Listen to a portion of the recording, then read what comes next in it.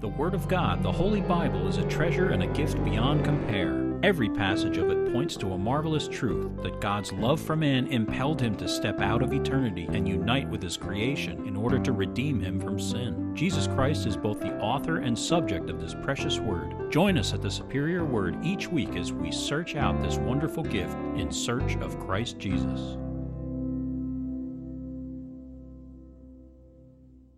Psalm 108. A psalm of David. O God, my heart is steadfast. I will sing and give praise, even with my glory. Awake lute and harp.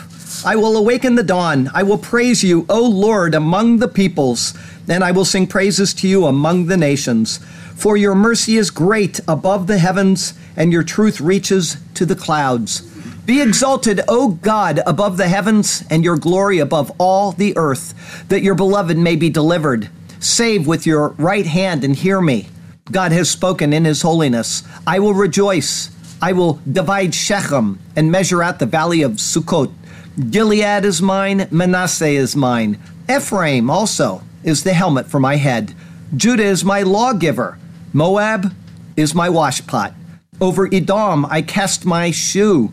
Over Philistia, I will triumph. Who will bring me into the strong city? Who will lead me to Edom? Is it not you, O God, who cast us off? And you, O God, who did not go out with our armies? Give us help from trouble, for the help of man is useless. Through God we will do valiantly, for it is he who shall tread down our enemies. Okay, we're in Numbers 13. Again, this is our second and final sermon from Numbers 13. This is from verses 26 through 33, just a few verses today, and it's entitled, A Taste of the Land of Promise, Part 2. Now they departed and came back to Moses and Aaron and all the congregation of the children of Israel in the wilderness of Paran at Kadesh. They brought back word to them and to all the congregation and showed them the fruit of the land. Then they told him and said, We were in the land where you sent us. It truly flows with milk and honey, and this is its fruit. Nevertheless, the people who dwell there in the land are strong. The cities are fortified and very large. Moreover, we saw the descendants of Anak there. The Amalekites dwell in the land of the south. The Hittites, the Jebusites, and the Amorites dwell in the mountains, and the Canaanites dwell by the sea and along the banks of the Jordan. Then Caleb quieted the people before Moses and said, Let us go up at once and take possession, for we are well able to overcome it. But the men who had gone up with him said, We are not able to go up against the people, for they are stronger than we. And they gave the children of Israel a bad report of the land which they had spied out, saying, The land through which we have gone as spies is a land that devours its inhabitants, and all the people whom we saw in it are men of great stature. There we saw the giants. The descendants of Anak came from the giants, and we were like grasshoppers in our own sight, and so we were in their sight. The day that I typed this sermon, the enemies of Israel down in Gaza sent missile after missile after missile into Israel. The notifications on my iPad went on continuously for hours. Sergio was so annoyed by them while trying to do his work that he turned off his notifications so that he could think clearly. I left mine on despite how annoying they were because I wanted to be able to empathize with Israel when they faced these cowardly attacks by their enemies. By the time I got to typing this introduction, which I do last on sermons, over 200 had been fired. By the end of the day, it was about 400 and some that had been fired. The text in today's verses speaks of the land devouring its inhabitants. Nothing has changed since that was written, and it will continue to be that way until Israel calls out to Christ. In fact, until then, it's only going to get much, much worse. But this has been a constant repeating pattern for Israel. Since their exodus from Egypt, they have been consistent in rejecting the Lord and his work. Today, we will see the spies begin the process of doing exactly that. Later, they will do it in Canaan, time and again. It is rare in the Bible that when one turns a few pages, someone, some tribe, or the whole nation doesn't turn away from him. We can look at this pattern, shake our head, and wonder how stupid they could be. And yes, it is true that with the constant presence of the pillar above the tabernacle, the people had to be considerable dolts in order to reject him and his word. But that pillar wasn't always there. However, when the pillar was gone, the word remained, and the call of the prophets rang out, warning them of their wayward ways. Eventually, exile came. But the disciplinary effects of that soon waned away. Another temple was built, and Israel failed to be the holy nation that they were called to be. And then Christ came. Our text verse for today comes from 1 John chapter 1. It's verses 1 through 4.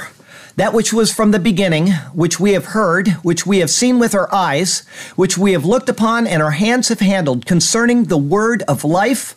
The life was manifested, and we have seen and bear witness and declare to you that eternal life which was with the Father and was manifested to us. That which we have seen and heard we declare to you, that you also may have fellowship with us. And truly our fellowship is with the Father and with his Son, Jesus Christ. And these things we write to you that your joy may be full. Everything about Jesus and his ministry was already explained to Israel. All they had to do was to simply believe in him. But once again, they didn't. We'll see that pictured in today's verses. Now, obviously, the spies who went into Canaan didn't realize that the things that they did and the places that they went to were pointing to Christ and his work. But for those who spoke Hebrew, knew what the passage said, and saw the work of Christ, you might think that they would have figured this out. And those spies, as I've already said, they had the presence of the Lord right there with them. In the end, they are simply without excuse. But Peter tells us that those who hear the word and reject it are actually more guilty than even they were. Like Israel of old, Peter says that he saw the Lord on the sacred mountain, and despite that, he says that we have the more sure prophetic word. In other words, what is written about Christ and the fulfillment of those things in Christ is so certain that it is more sure than actually having seen him. Our eyes can deceive us. Our mind can conjure up false ideas about what we have seen, but something prophesied and then fulfilled cannot be more sure. And so, as we see what happened today with Israel, let us remember that what they saw actually does not compare to what we have in Scripture. Numbers 13 is a prophetic look into the work of Christ. After it is explained to you, will you say, well, that doesn't mean what Charlie said? Okay, I'll grant you that one time, but not the thousands of times that Christ is revealed again and again and again in picture, in type, in symbolism, and in prophecy. God is trying to wake us up to what is revealed in Christ. What is recorded in the New explains what we see about him in the Old. It's all to be found in his superior word. And so let's turn to that precious word once again. And may God speak to us through his word today, and may his glorious name ever be praised. I have two thoughts for you today. The first is a bad report. It's verses 26 through 33. Verse 26, now they departed and came back to Moses and Aaron and all the congregation of the children of Israel. The words, now they departed, refer to the completion of their trek into Canaan. Once the land and its inhabitants had been sized up and evaluated, they departed Canaan for the camp of Israel. Upon arrival, it appears that the very first thing that they did, even before going to their own tents, was to proceed directly to the east end of the sanctuary where the tents of Moses and Aaron were situated. This would explain the words, and came back to Moses and Aaron and all the congregation. This spot is the last spot before actually entering the sanctuary, and it is representative of all of the congregation. It is amazing to consider that what lies ahead in these verses will occur directly in front of the sanctuary, above which was the pillar of cloud by day and of fire by night. In other words, the presence of the Lord is made perfectly manifest by the presence of the pillar. It makes the events ahead all the more egregious. The camp has, until their return, remained in the same location as when they left, which is, verse 26 continues, in the wilderness of Paran. This is where they are said to have arrived after departing from Sinai. They left Sinai, had a few interim stops, and this is the next main encampment, presumably the last, before entering into Canaan. It is the same location as was mentioned in verse 13:3 when the spies set out 40 days earlier.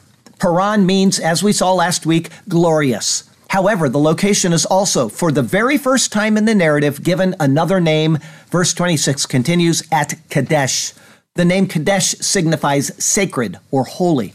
It is the same location later called Kadesh Barnea. That name would fit with what will transpire among Israel due to the punishment which is coming upon them. Kadesh Barnea would mean sacred desert of wandering, or maybe in the active sense, holy, purifying wanderings. Verse 26 continues, they brought back word to them and to all the congregation. In arriving at the tents of Moses and Aaron, there would have been an immediate stir of the people. The leaders would probably have run to this spot to see what the report was in order to then pass it on to the other people. After being in the same spot for more than a month, the anticipation would be very high, and the change from daily routine would certainly be welcomed. Along with bringing word of the land, it then says, verse 26 continues, and showed them the fruit of the land. This would have been a marvelous joy for those who had been in the wilderness now for over a year. Though there may have been desert cactus and a few other types of fruit in the wilderness, the quantities would have been extremely limited and not nearly as delightful to the senses as the products of cultivated fruits from a well-watered land. One would think that at the mere sight of this, just seeing the fruit, the matter would have been settled. What was anticipated was right there within reach and ready to be grasped. Woohoo! Let's go in and get that from Canaan. And even more, verse 27, then they told him. The Hebrew word for told here is safar. It means to recount. This is the only time that it's used in the book of Numbers. It's not an unusual word in and of itself, but it relays more than just said or spoke, or as they translated it here, told. They went to the land, searched it out, and now they are recounting the details of the journey as if a step-by-step record of what transpired. In recounting, the spies are carefully and methodically explaining themselves to Moses, Aaron, and anyone else who has come to hear their words. They cataloged what occurred, and now that minute detail is repeated. In essence, this is what we saw. These are the roads that we took. These are the cities we searched out. This is what the food was like, and so on. And why is this important? It is because what they saw and what they carefully chronicled is what was promised from the mouth of the Lord, exactly as he said. Verse 27 continues, and said, we went to the land where you sent us. It truly flows with milk and honey. The description of the land, as promised by the Lord, has not failed. The term land of milk and honey was introduced in Exodus 3, verse 8. It was stated 4 times in Exodus and once in Leviticus, all speaking of the promised land of Canaan. Now, what the Lord had said is confirmed by the spies. The term is used a total of 20 times, always but once in relation to the land of Canaan.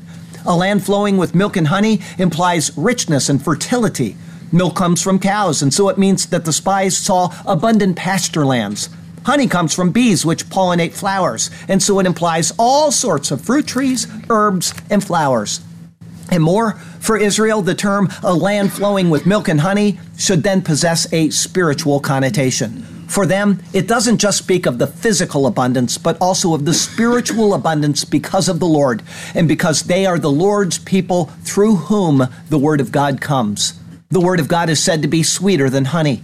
It is also equated with milk, which nourishes. Thus, this is a reference to that as well. The land literally flowed with milk and honey for sustaining Israel's physical lives. It should then, logically, also flow with milk and honey for sustaining their spiritual lives once they arrived.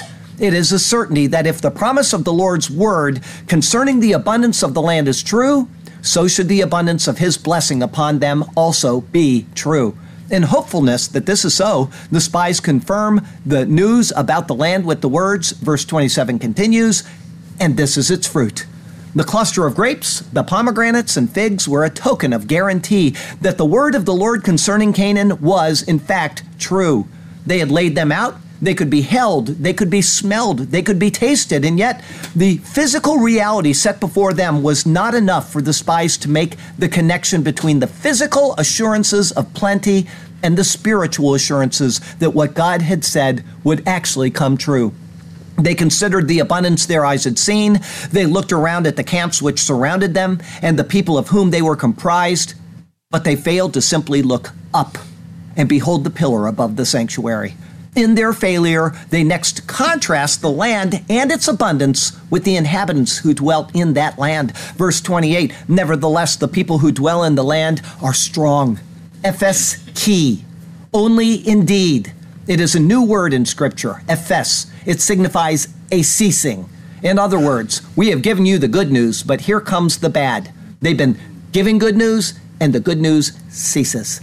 By giving them the good news, showing them the fruit, telling them what the word of the Lord concerning the land was true, then they would be more readily believed in what they would now pass on.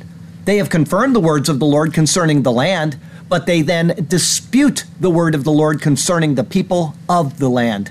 In them, a complete disconnect is made between his word of knowledge and his word of capability. They imply that the Lord knows the good, but he cannot deliver that same good. One can almost hear the debate as they left Canaan and trudged back to the camp. I ain't going back up there in battle. Oh, come on, we can do it. No way. Didn't you see the people, the cities, the fortifications? It would have gone back and forth, and the weaker of the group would naturally follow the strongest of the weak. If he thinks the people in the land are too strong, I'm with him. The opposing view would be drowned out by the insecurities of the majority. This, then, is the position agreed upon by the majority, and this is what is now reported. The people are described as Az, mighty, fierce, and powerful. The last time the word was used was concerning the strong east wind, which divided the waters of the Red Sea for Israel to pass through. It's not coincidence that this was its last use. In the eyes of the spies, the Az of the Lord is being challenged by the Az of the inhabitants. In their eyes, the Canaanites have already prevailed, and the words of the spies must be considered in relation to who they are, as was stated in verse 13:2. There the Lord told Moses to take men from each tribe, everyone a leader among them. The best of Israel now stands before Moses and whines like a bunch of little crying babies about the daunting challenge of facing the enemies in Canaan. Verse 28 continues, the cities are fortified and very large. The land is good, sure, but the people are fierce. And more, they are fierce in defended cities, which are massive in size. If the cities are large, the number of people in them is also large. The case is built, one superlative upon the other. The marvel of causing an entire sea to divide for Israel, which then swallowed up the great army of Pharaoh, is a long distant memory. They forgot the great deeds of the Lord, and they cower in their minds over something not nearly as impossible to overcome. Verse 28 continues, moreover, we saw the descendants of Anak there. Like verse 22, it says, the Anak. It is a clan of people known for their unusual necks or the adornments of their necks. In stating the name, it shows that their reputation went ahead of them. There was no need for further explanation. The name itself drew fear from those who heard it spoken. In this, their reputation is elevated to a position greater than even that of the giant fortified cities already described. As they were seen to be associated with the Egyptians in the previous sermon, then they present a fearful challenge to Israel. They had left Egypt and the Egyptians behind, but these people are a force allied with Egypt through their ancestry, and they will be eager to destroy the people who had destroyed their families at the Red Sea. But the spies have more bad news to reveal than this. Verse 29, the Amalekites dwell in the land of the south. It is the same group of people whom Israel fought in Exodus chapter 17. The battle was fierce, and the lines changed according to the raising of the rod of Moses, if you remember that. As his strength failed, the Amalekites would begin to prevail. However, it is this same group, not just a war party, but the entire clan who dwelt in the south, right where Israel would have to enter. The battle of the previous year would be fresh on Amalek's mind, and he would be in a defensive, fortified position. If the battle lines changed in a war away from their territory, oh my, it would be an utter slaughter in a land they defended. And yet, there is more. Verse 29 continues, the Hittites, the Jebusites, and the Amorites dwell in the mountains. Hittite comes from a word meaning terror. Jebusite comes from a word meaning to tread down or trample. Amorite comes from the word amar, or to speak. The connection may be that they were noted people and thus renowned. The names themselves give a sense of foreboding. If their names fit the character and they dwelt in the mountains, meaning the southeast part of the land, one could not enter that way without encountering them. And in encountering them, there would be great difficulty in overcoming them because of the advantage of their holding the high ground. As bad as this is, hold on to your hats. There's more. Verse 29 continues, and the Canaanites dwell by the sea and along the banks of the Jordan. The term Canaanite here is a general term. The sea referred to is debated. Some say it's the Dead Sea or even the Sea of Galilee, but that does not seem to be the intent. It is referring to the Mediterranean on the west, which is then contrast to the Jordan, which is on the east. In other words, descendants of Canaan filled both sides of the land.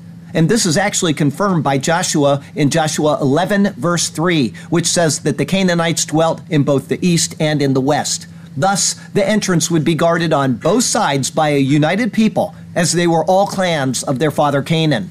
If one attempted to attack on the west, those on the east would come to their aid. And if they attacked on the east, those of the west would do the same. This is the intent of the words being conveyed. It is a hopeless situation for a people such as Israel. They would be swallowed up by foes no matter where they entered and no matter where they went. That is at least the majority position. It is one lacking faith in the Lord, and it is one of peevish cowardice. However, not all the spies were peevish cowards. Verse 30, then Caleb quieted the people before Moses. Here is a new word, has, or hush. It is an onomatopoetic interjection, which will be seen just 8 times. Caleb, or dog, who being a Kenizzite is probably not even a native Israelite, is brave enough to stand against the 10 faithless spies right in front of Moses. If he were alive today, he probably would have said, why don't y'all just shut up? What has happened is that the spies have given their report, and Moses has, in fact, responded. Though not recorded here, it is seen in Deuteronomy chapter 1. Once again, we have to go to Deuteronomy to fill in the blanks here. Here's what he says in Deuteronomy 1, 29 through 33. Then I said to you, do not be terrified or afraid of them. The Lord your God, who goes before you, he will fight for you, according to all he did for you in Egypt before our eyes, and in the wilderness where you saw how the Lord your God carried you, as a man carries his son, in all the way that you went until you came to this place. Yet for all that you did not believe the Lord your God, who went in the way before you to search out a place for you to pitch your tents, to show you the way you should go, in the fire by night and in the cloud by day. After this, the people rejected what Moses said, and so Caleb has come out in defense of Moses' words and in opposition to the words spoken against Moses. Once they were quieted, verse 30 continues, and said, let us go up at once and take possession, for we are well able to overcome it. His words carry 2 repetitions in the Hebrew. First he says, alo na'ale, or arising, let us arise. It is an adamant statement that they should get up off their duffs and go forward in order to take possession of the land. He then next says, yakol nukal, or overcoming, we will overcome. Again, there is not the slightest hint of indecision in him. He firmly states that the land is theirs, and all they have to do is act in order for that to come about. By saying take possession of the land rather than conquer the land, he is showing absolute confidence in the fact that the land is theirs already. It is a certain confidence in what the Lord has spoken. Although it will be many years later, this confidence of Caleb will be seen realized in him when he enters into Canaan with Joshua, and together they engage in and win battle after battle against their enemies. In fact, Caleb is given the credit for taking out those of Anak, already described in verse 22 of this chapter. Here's what it says in Joshua 15. Now to Caleb, the son of Jephunneh, he gave a share among the children of Judah, according to the commandment of the Lord to Joshua, namely Kiriath Arba, which is Hebron. Arba was the father of Anak. Caleb drove out the 3 sons of Anak from there, Shishai, Ahiman, and Talmai, the children of Anak. Then he went up from there to the inhabitants of Debir. Formerly the name of Debir was Kiriath Sepher. In the next chapter, it will be seen that Joshua sided with this minority view. However, Joshua, being Moses' personal assistant, probably deferred to Caleb in the initial response. Caleb would appear as an impartial witness to the congregation. If Joshua spoke first, they could ignore his words as simply a mirror of what Moses would expect him to say. Together, Joshua and Caleb will bear anguish at the attitude of the people, but their imploring words will be wasted on the cowardly spies of Israel. They feared for their lives more than they trusted the Lord, and their weakness became an impenetrable wall against the words of Moses, Joshua, and Caleb. Verse 31, but the men who had gone up with them said, we are not able to go up against the people, for they are stronger than we. They completely reject Caleb's support of Moses, speaking directly to him as if he had been sleeping during the entire expedition. In this, they specifically say, Ki chazak hu mimenu, for mighty they than we. In a sense, this is an obviously true statement. If it was merely referring to Israel as a people. Their numbers were smaller, they were unskilled in battle, and they would be going into a defended land. However, the statement is absolutely false, because they are Israel, the people. And as such, they belong to and were led by the one who is all-powerful. The statement of these cowardly men in this verse is a total rejection of the Lord in their lives, both his presence and his ability to keep his promises. In today's lingo, we would say of them, epic fail. And in their failure, they decided to share the misery beyond the tent of Moses. Verse 32, and they gave the children of Israel a bad report of the land which they had spied out, saying, the only other time a diva or bad report has been noted in Scripture is when Joseph brought a bad report about his brothers back to his father. Now it is used of the spies having given out a bad report of the land.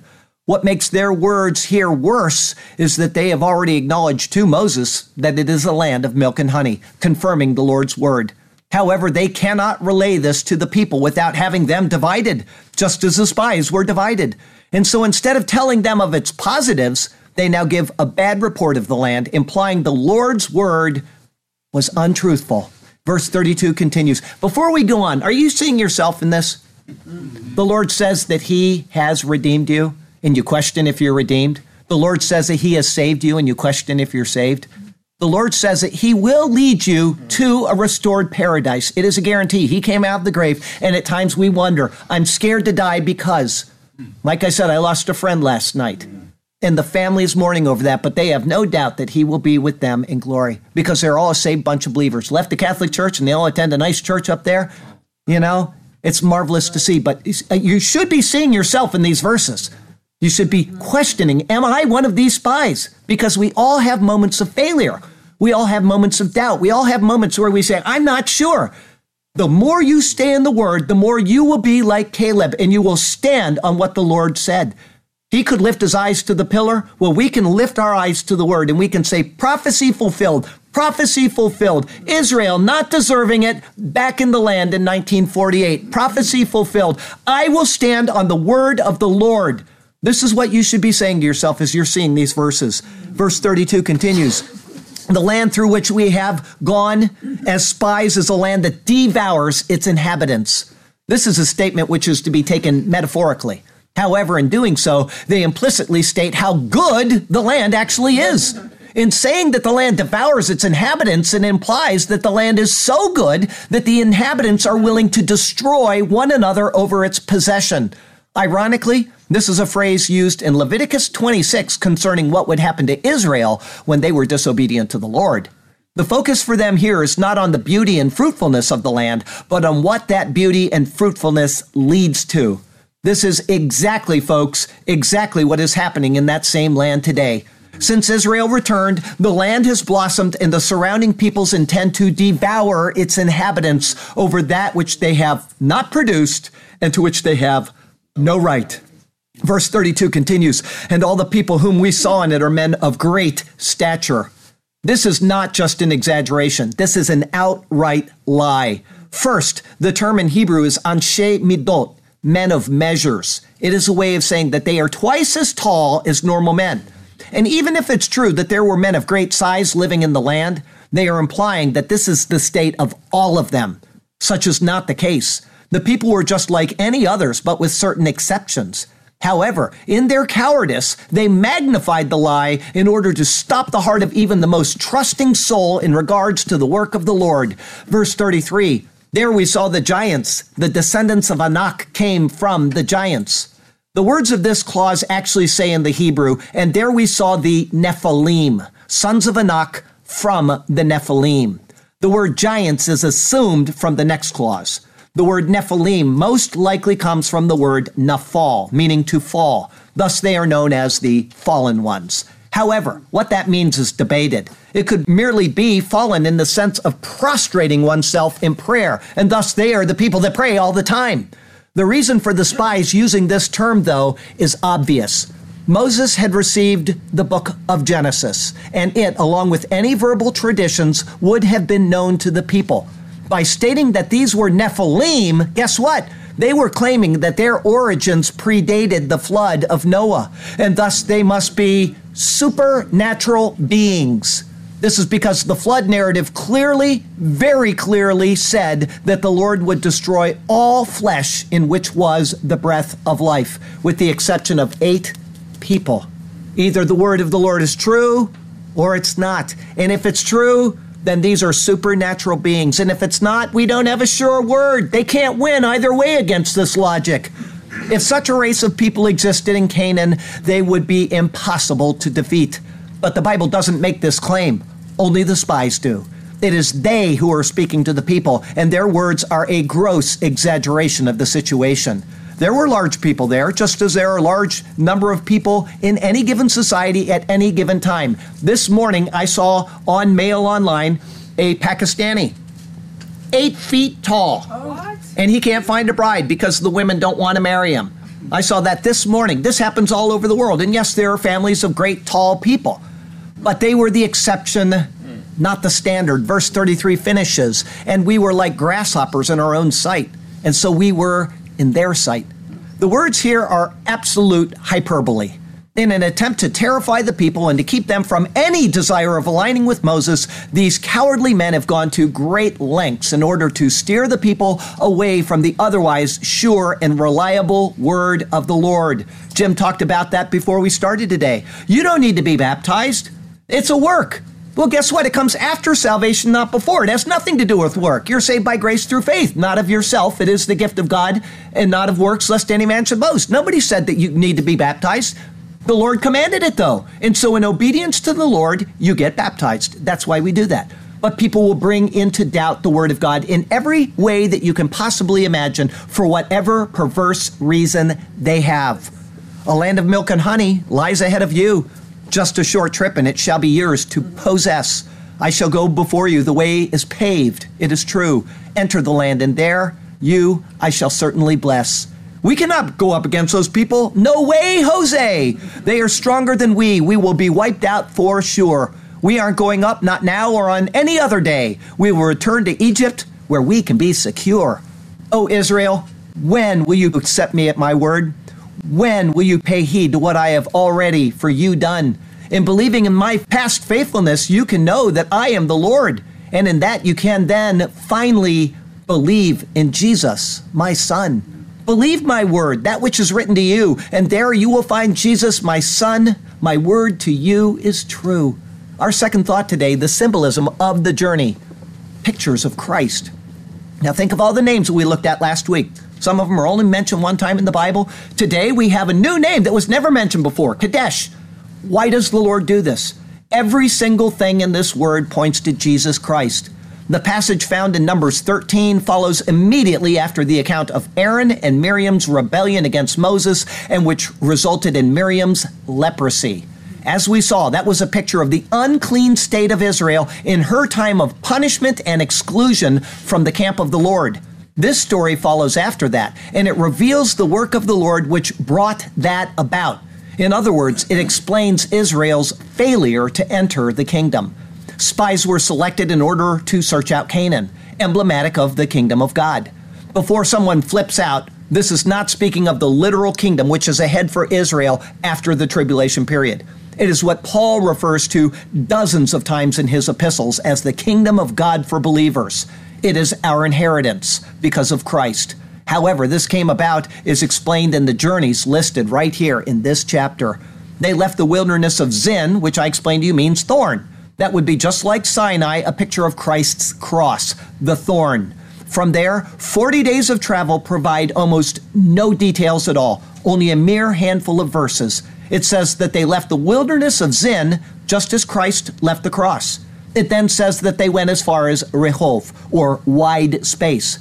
That pictures Christ passing through the veil of death and into heaven, pictured by Rehov, or wide space, there to present his blood, as is described in Hebrews.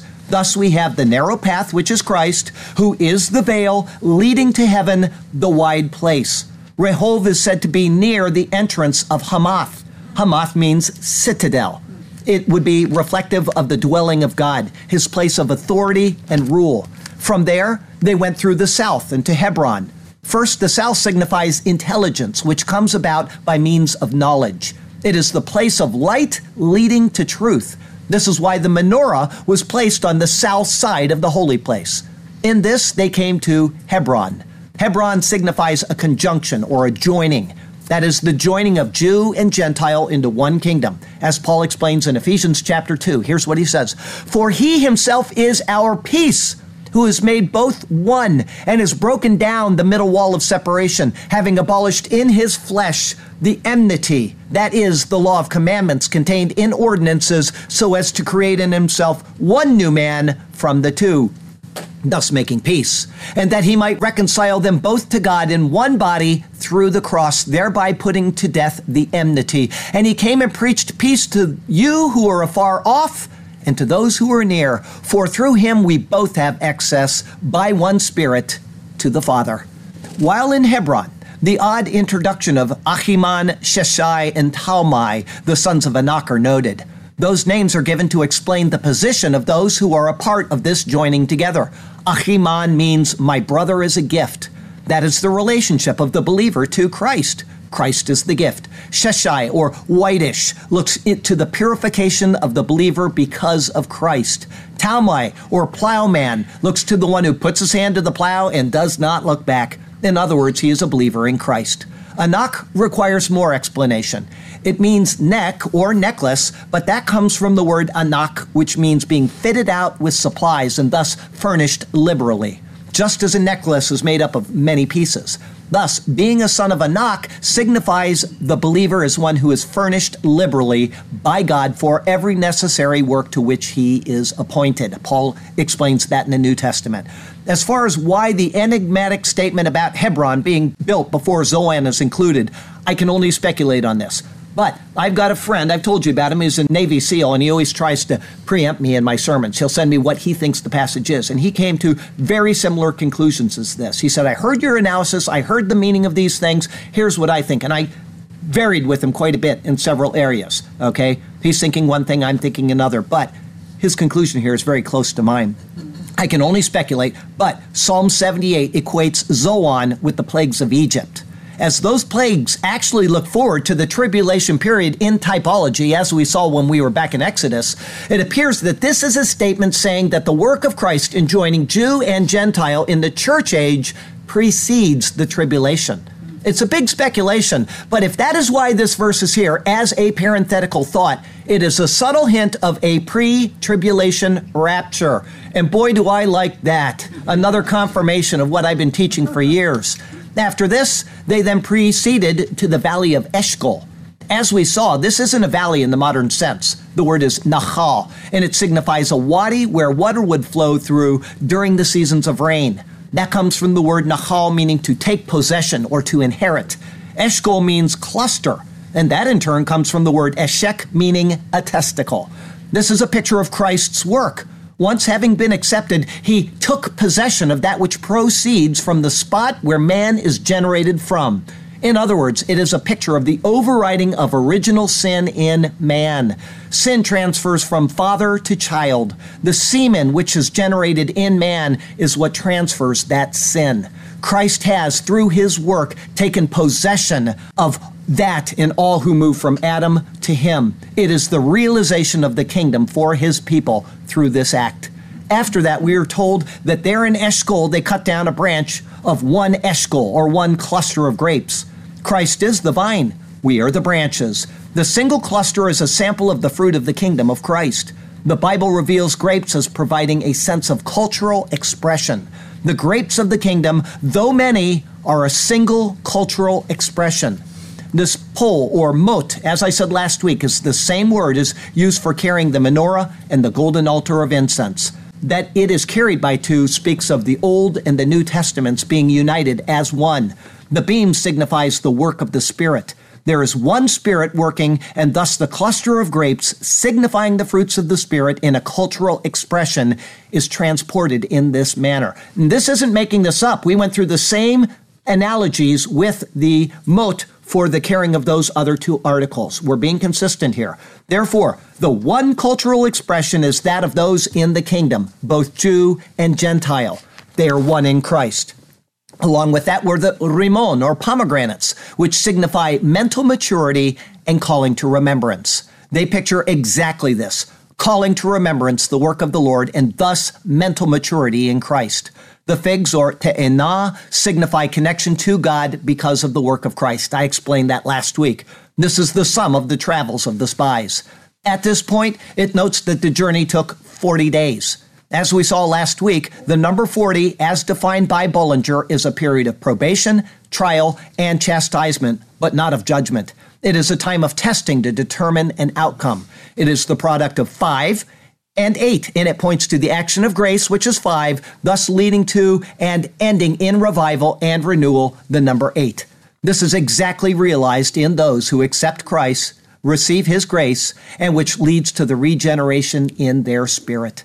From there, they are said to have returned to the wilderness of Paran, or glorious, and to a name never mentioned before, Kadesh, or holy. It is a picture of access into the glorious kingdom of God because of the work of Christ, by which we are made holy. It is a process. If you follow the travels, it is a process which goes from the cross, through the heavenlies at the entrance to the citadel of God, and then that which stems from that work, the joining of Jew and Gentile, the movement of man from Adam to Christ in the new birth, and the adoption as sons, the work of the Spirit, and the restored connection of God because of it. Now, in understanding the symbolism of these words, which in very skimpy detail explain their 40 days in Canaan, we can see the correlation between the events and what lies ahead in the rejection of Israel concerning entering Canaan. Israel had seen all of this in the coming of Jesus Christ, and yet a bad report was made concerning His work. The nation refused to enter, and their punishment came upon them for it. This will be seen in the coming chapter. However, Caleb, a mere dog by name and a Gentile, at least by genealogy, spoke of what he saw. He received the inheritance, and he, along with Joshua, were the only ones who would cross over Jordan and into the land of promise. For Israel as a whole, the generation who rejected the Lord was rejected by the Lord. For them, only a later generation would be brought into the land He promised to their fathers. And that's coming in our lifetime, folks. I mean, literally, we're seeing this come about in our lifetime. It is with great gratitude to the Lord and the prayers of several friends that I emailed about the complexity of this chapter that it's been explained to you today. I read this passage again and again over the weeks it was being prepared, and I only half slept as I tried to figure out what the Lord was saying. But there is no doubt in my mind that what has been presented is what the Lord intends for us to see, with the exception of that parenthetical statement which I've speculated on. Once again, God is asking us to consider our relationship to Him, and He is doing it in relation to the work of Jesus Christ. A rejection of Jesus is to reject the only way to be restored to God once again. The only way. Sadly, Israel has been in that position as a people for 2,000 years. Individually, this is not true for all, but as a body, it is their state. For you, God has also given you the same choice. Will you come to Christ and be reconciled to God through Him? Choose wisely. God is gracious, and He longs to bestow His grace upon you. May today be the day that you receive it.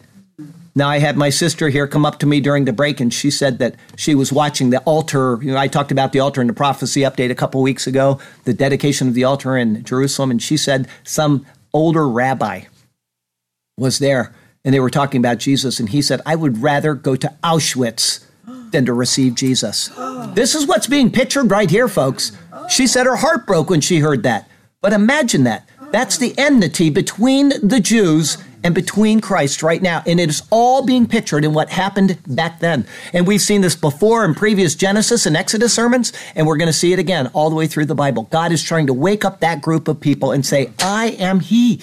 And yet they continue to reject Him, and they will suffer because of it. How sad that is. But you don't have to reject Jesus Christ. I'm talking to you here, and I'm talking to anybody that's out online or ever watches this sermon. You can know that these stories are being given to us for a reason. You always follow the roots of the words, and they will always show you what God is trying to reveal to you. Remember the dietary laws in Leviticus 11. And the root of every single word led to a sin that is being prohibited in the church. It's always telling us something that we need to know, either for doctrine or for edification or for knowledge about Jesus Christ. He is the point of Scripture. He said it Himself.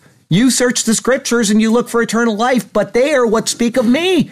The very words we're reading, every single time you open this book, will reveal Jesus. They will. And so I would ask you today to consider your position in relation to God. Have you called on Jesus? Because if not, you will not participate in what God has done for you in Him. Because Jesus said, I am the way, the truth, and the life, and no one comes to the Father except through me. He is the one avenue, the one path, and that is it. And from there, if you call on the name of the Lord, you will be saved. I would ask you today to consider this. He sent His Son to live your life of sinless perfection, which you don't have, and to give it to you.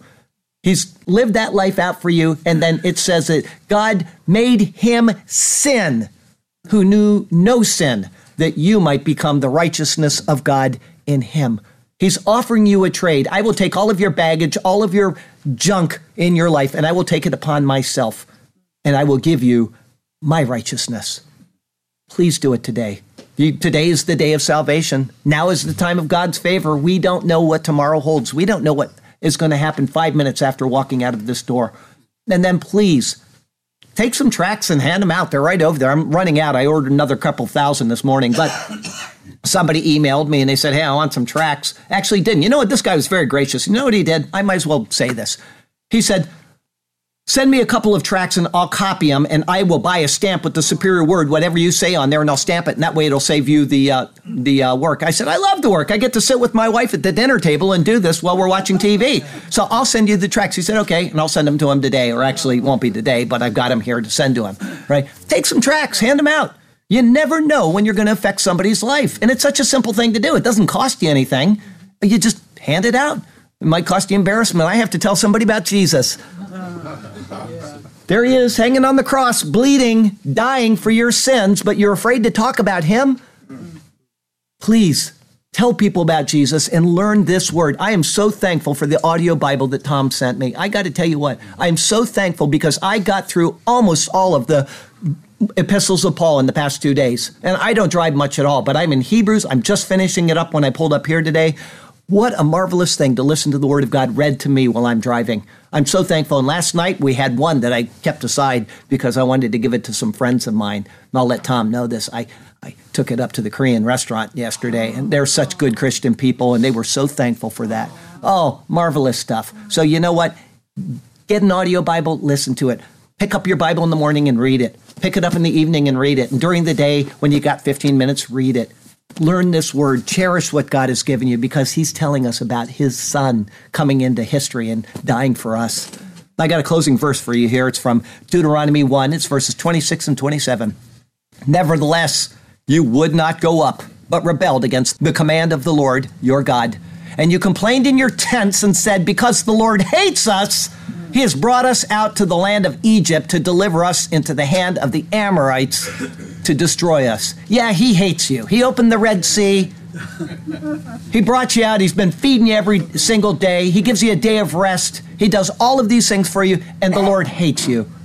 How stupid. But this is us. I mean, keep thinking of yourself when you're in a pit and when the whole world is collapsing around you and you think, the Lord must hate me. He loves you more than you could possibly imagine. Just because you're having a bad day or a bad life doesn't mean that He hates you. It means that He's going to give you something better if you'll just trust Him. Next week is Numbers 14, 1 through 10. They will march until their years of punishment are done. It's entitled A Year for Each Day. Part 1. That'll be our 25th Numbers sermon. Thank you, Jay. The Lord has you exactly where He wants you. He has a good plan and a purpose for you. It may seem at times as if you are lost in a desert, wandering aimlessly, but the Lord is there, carefully leading you to the land of promise. And so follow him and trust him, and he will do marvelous things for you and through you, okay? Now, I got a poem for you, but before I do, I got a question for you. Knowing the meaning of the name of Caleb, who in the New Testament helps explain that meaning to us in relation to Christ? Oh, the woman in Canaan. Ah, hey, he did it. You get a Maserati, buddy. All right. Here we go. Matthew 15, 21 through 28. Listen to this. Then Jesus went out from there and departed to the region of Tyre and Sidon. And behold, a woman of Canaan came from that region and cried out to him, saying, "Have mercy on me, O Lord, Son of David. My daughter is severely demon-possessed." But he answered her not a word. And his disciples came and urged him, saying, "Send her away, for she cries after us." But he answered and said, "I was not sent except to the lost sheep of the house of Israel." Then she came and worshipped him, saying, "Lord, help me." But he answered and said, "It is not good to take the children's bread and throw it to the little dogs, the Calebs." Then she said, "Yes, Lord, yet even the little dogs eat the crumbs which fall from their master's table." Then Jesus answered and said to her, "O woman, great is your faith." Think of Caleb. "Let it be to you as you desire." And her daughter was healed from that very hour. You wonder why these stories are put in there. They're, yes, to edify us, to teach us of the nature of Christ, but they're also to fulfill something that is revealed or concealed in the Old Testament. And there you go. Good job. Yes. Very good. What color do you want? What color do you want? Maserati. Zebra color. That's going to cost you. I'm not paying for a zebra paint job. Okay, our poem today is called "A Taste of the Land of Promise." Now they departed and came back to Moses and Aaron and all the congregation of the children of Israel. In the wilderness of Paran at Kadesh, they brought back word to them and to all the congregation and showed them the fruit of the land as well. Then they told him and said, "We went to where you sent us in the land. It truly flows with milk and honey, and this is its fruit. Look and see how grand. Nevertheless, the people who dwell in the land are strong. We had to beware. The cities are fortified and very large. Moreover, we saw the descendants of Anak there. The Amalekites dwell in the land of the south. The Hittites, the Jebusites, and the Amorites in the mountains dwell.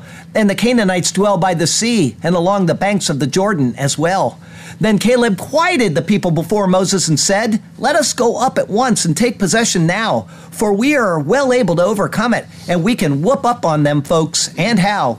But the men who had gone up with him said quite unfaithfully, "We are not able to go up against the people, for they are stronger than we." And they gave the children of Israel a bad report of the land which they had spied out, saying, "The land through which we have gone as spies is a land that devours its inhabitants. Bad news we are relaying.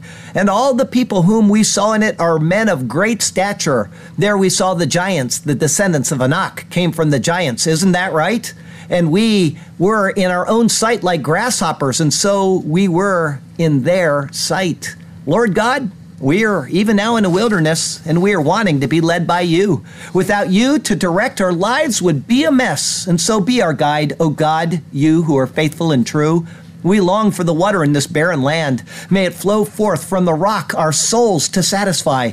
Give us this refreshing spiritual hand, and may we take it into our lives daily, it apply. And we shall be content and satisfied in you alone. We will follow you as we sing our songs of praise. Hallelujah to you, to us your path you have shown. Hallelujah, we shall sing to you for all of our days. Hallelujah and amen.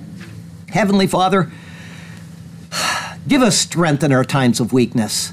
Help us not to be like faithless Israel, who rejected you and turned away from you when you had already showed them your greatness. You've shown us your greatness in 1,000 ways in our own lives and in your word fulfilled and in the things that you have promised to us that we can trust because of those other things. Help us to keep our eyes on those things and give us comfort through our affliction.